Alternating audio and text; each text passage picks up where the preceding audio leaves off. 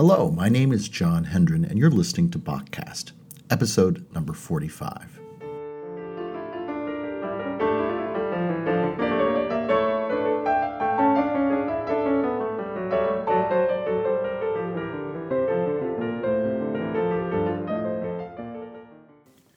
So in this episode, we're looking at Bach's first French suite, and I won't go into a lot of detail about the collection.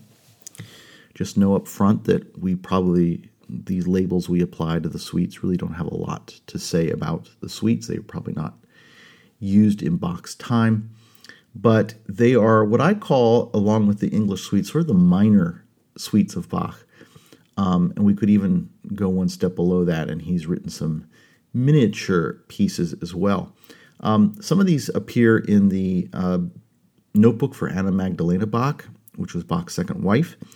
And I tend to think of these pieces not as, you would never expect to have heard them in Bach's time in a large setting, whether it be a church or, an opera house or something. You can hear someone like Bach coming out on a large harpsichord and performing these.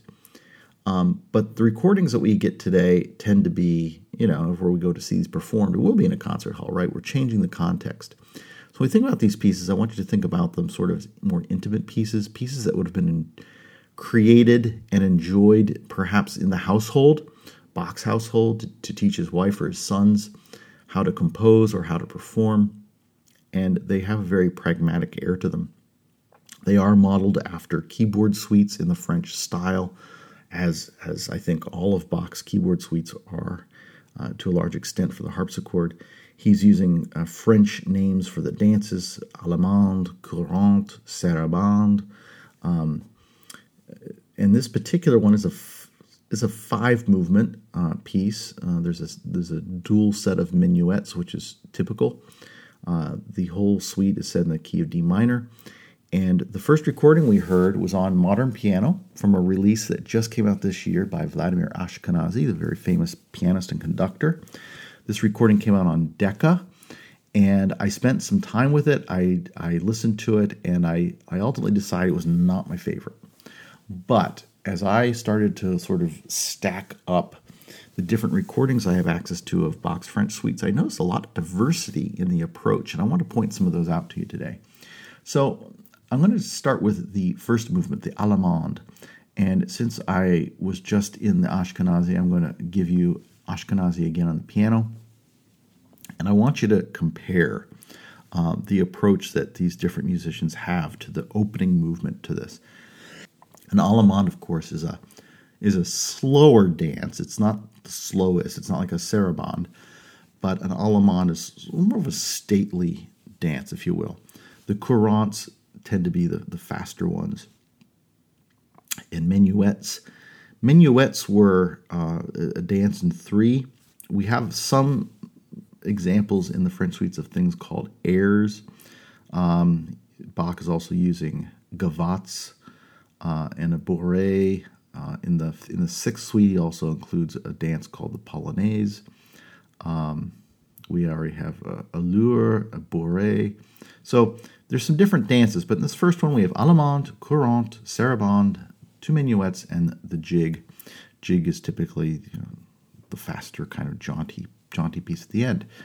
And interesting to me, not all the performers treat it as a sort of jaunty ending. So we're going to start with the allemande.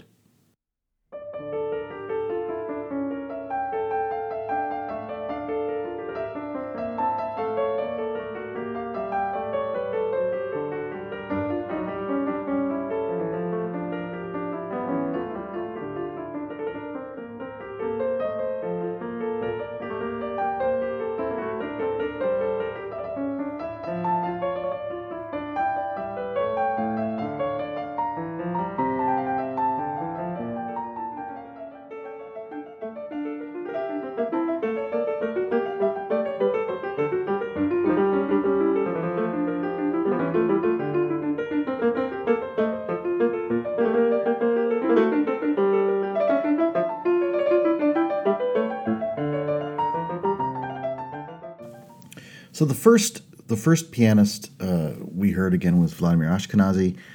I really struggled with that interpretation in terms of phrasing. It felt like this phrase just kept on going, and I was, I think of my own past as playing an instrument with wind, and just where do I breathe?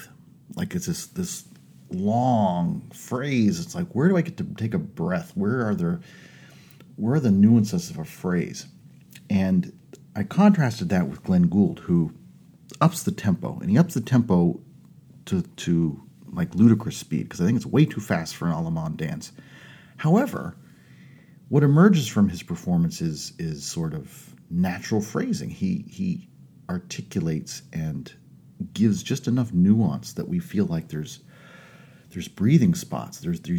We can feel sort of, or even experience, I would loosely say see, but we sort of feel phrases come together in Gould's performance, and so I like it better. I also like that tightness of his technique. He's playing purposely short. We believe he did that because he was trying to emulate the sound in many cases of a harpsichord. Don't need to, I don't think so, but I kind of like the technique. I like the fact that Gould pushed us in new directions of thinking about music and performance, and sort of was one that was pushing boundaries. And in this case, I think it works. I like his opening Allemande. Now, what happens when we compare to recordings on harpsichord?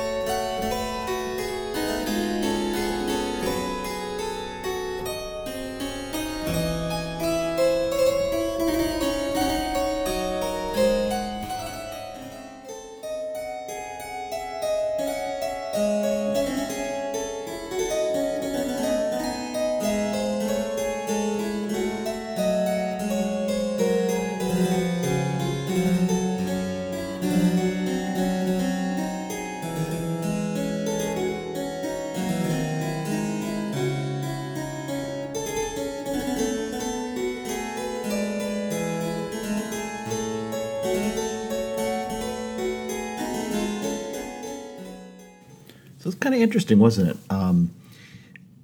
What I hope you heard, which is what I hear here, is that there's some similarity between the three in terms of tempo. First was Keith Jarrett on harpsichord, the jazz musician, who's most famous for jazz, but has also recorded some Bach. We got second, Blandine Renaud. I've sampled from her recordings before. This is her rendition of the first French suite Allemande, again slow.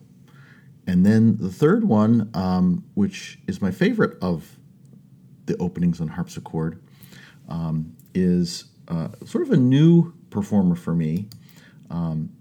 His name is Ignacio Prego, and his recording comes on the Cantus label. And I don't have, it appears that this recording came out in 2014. It's a pretty album cover, blue with a seashell on it. And what I hear is this contrast to the Gould, and I think these are all solutions to a problem. And the problem is, how do we take these long phrases that Bach has done And there's two levels to look at it. There's sort of the micro view, getting in very close, and I think the harpsichordists all are trying to do that, and I think Prego is the most successful at it in terms of making phrases out of the little gestures that we hear. And Bach is sort of bookending those gestures with little ornaments. And that is a level at which we can hear phrases. And it seems to me that that's probably the most smart approach to things, because an allemande is not a fast dance. And so they take this at a moderate tempo. We hear those phrases, and when we hear the little bits of space in between those gestures, especially so in the right hand, and then we get some punctuation also in the left with some ornaments, some turns and whatnot, it tends to make some phrases out of things, which for me was missing in the Ashkenazi piece. The Ashkenazi piece was just this like never-ending cascade of notes. In the Gould, we get the opposite approach in that we're not looking at that sort of small phrase view, but we're looking at the large phrase view. And so by Gould compressing time and playing it much faster, we sort of get the larger phrase view in Bach. And that makes sense too. And so I think both are interesting solutions to how to find phrases in this opening allemande, which Bach challenges us with. The next movement is a courante. Courante tends to be a little bit faster dance, and if it's in Italian, it's called the corrente.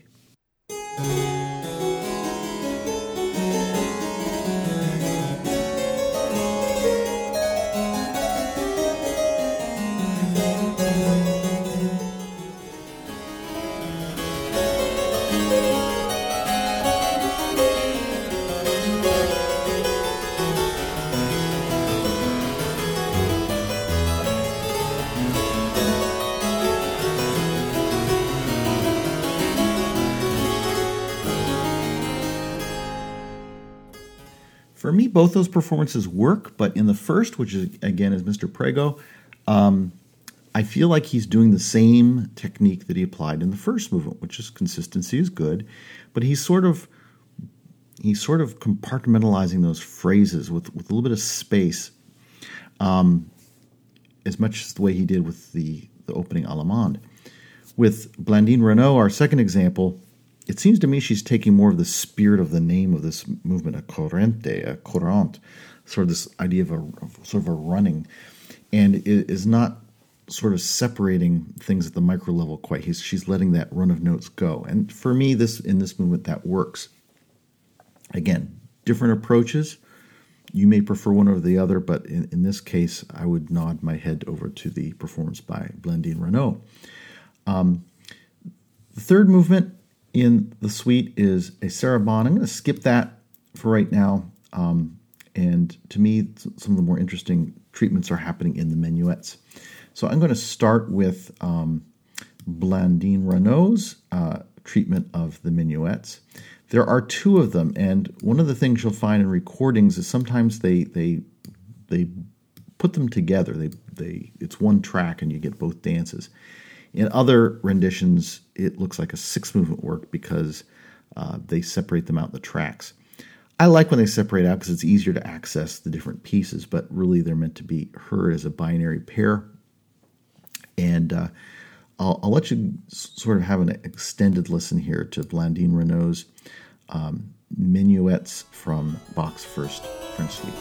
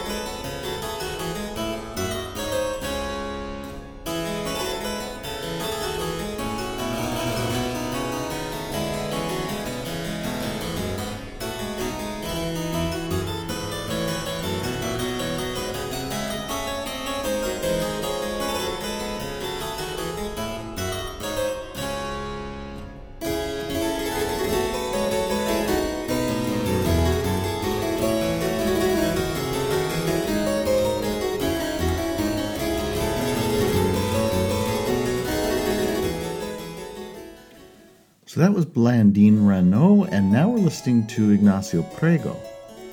And one of the big things you're going to hear is the speed difference, right? So a minuet is a dance in 3, and to my ears, Renaud is just kind of blasting through them, which surprises me. It works, I think, musically. I'm not criticizing it because I like it, but I wanted you to hear the contrast. And then after we listen to a little bit of Mr. Prego, I'm going to switch to Glenn Gould, and you can appreciate there what he does with tempo.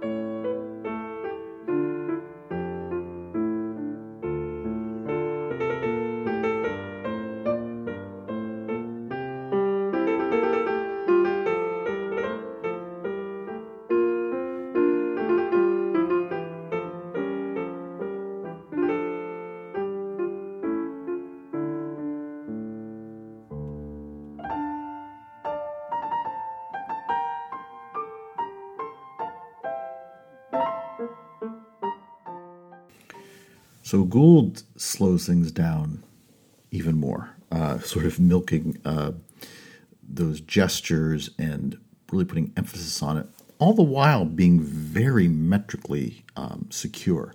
It's like military precision there with tempo, which for me is an extremely pleasant experience to listen to. I like it, but you can see that there's a lot of diversity here amongst ways to approach this music.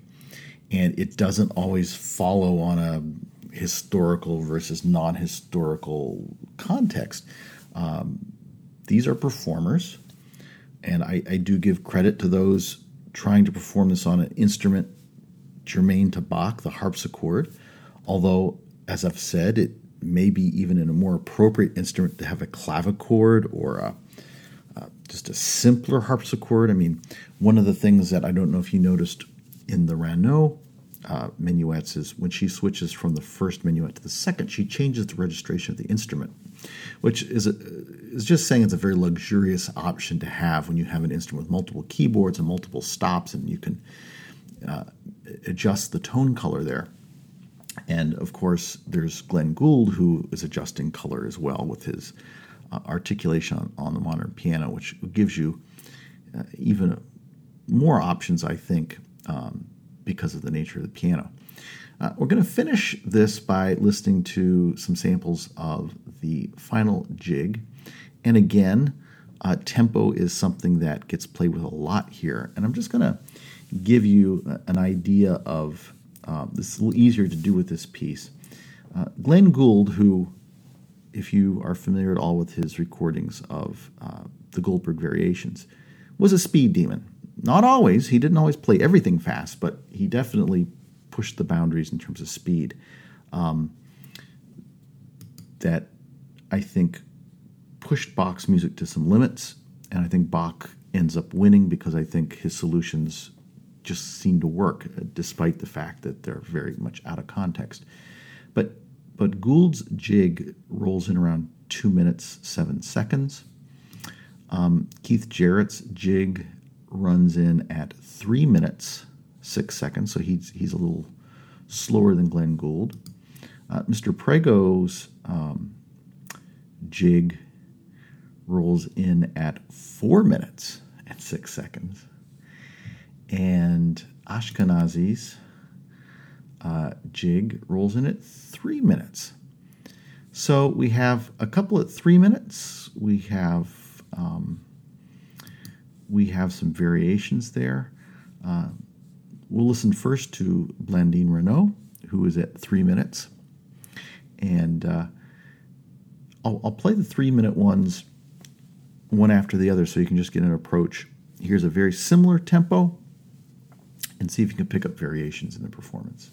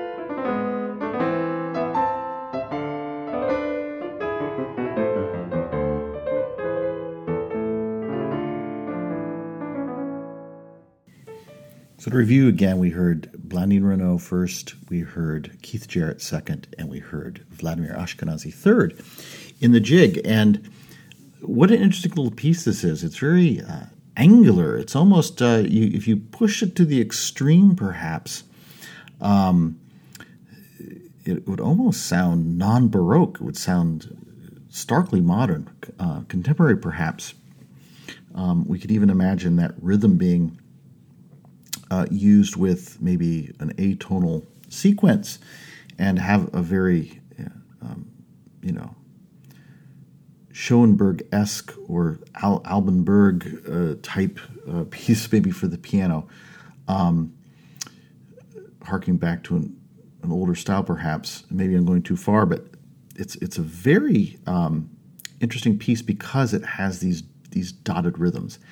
And the performers are each, despite the fact that they've picked very similar tempi, they're trying to reconcile that rhythm that's a French curse, if you will, because there's some disagreement about how to perform those dotted rhythms. And Blandine Renaud, to me, comes up with a very interesting. She's pushing the dot almost to its limit, to the next note, and that is one interpretive decision. When that bass comes in towards the end of the phrase, though, she does it in this sort of jaunty way, which speaks to me of the flavor of what I think of as a jig, something that you would, it's sort of a jaunty dance, and it comes in at a very in an interesting way, unexpected perhaps, against that very angular rhythmic precision that she starts with. When we look at Keith Jarrett, he's doing some of the same, I think. However, it's not quite as tight. And to me, his is sort of the middle-of-the-road approach. It works. He does not give us the jaunty version in the left hand. And then we get Vladimir Ashkenazy, who seems to lack that precision. And in some ways, it's somewhat refreshing because we're not sort of locked into a machine. It's da-dun, da-dun, dun-dun, da-dun, da-dun, da-dun. But there's also part of it to me that, does it want to be tighter? I don't know. When his bass comes in, we sort of lose that vitality, and it's one of the reasons why it's probably not my favorite rendition of the jig. Just to conclude, I want to give you the version that Glenn Gould produces because it is a full minute faster, and see if you like that solution.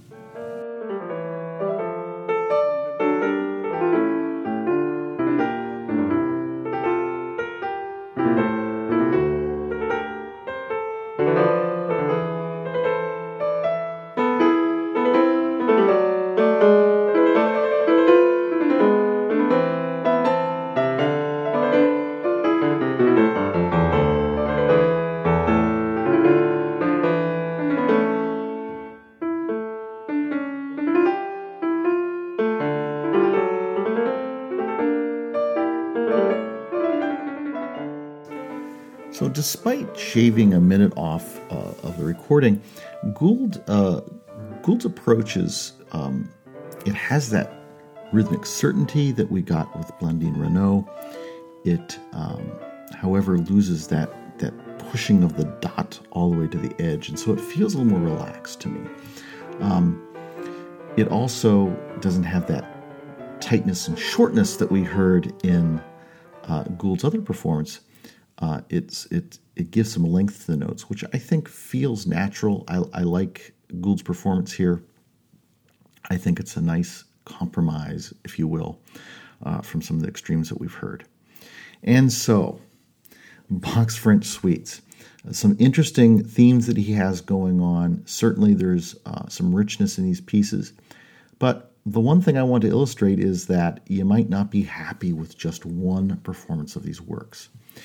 There are certainly some historically informed performers out there performing on original instruments, if you will, or copies thereof. And they typically apply a historically minded approach, but even so, we've compared a few today, and their approaches are not in lockstep, which means that for us enjoying Bach's music, there are lots of examples. The French suites just tend, more so than I think some of the others, to give us those variations and opportunities to hear different solutions to some of the issues. And while I have my preferences here and there, what's really nice is that we have the opportunity to compare. And in that comparison, in that looking into the details, I think we reveal some of the things that make Bach's music interesting. How do we interpret some rhythms? How do we, are we a slave to the idea that somebody has to dance to this piece, or are we adopting a tempo that just feels more natural? These are all the things that performers have to grapple with as they perform this music. And I think all these examples have something to offer the listener. I've given you some of my examples, some of my favorites, maybe some that weren't as my favorites. But if you go to bieberfan.org, that's my website, there'll be show notes and links to these recordings. So if you want to check them out in full, you certainly have the opportunity to do so. I want to thank you for listening to yet another episode of Bachcast. This is episode 45. There are 44 that precede this, and you can get them all at bieberfan.org. That's BIBERFAN.org.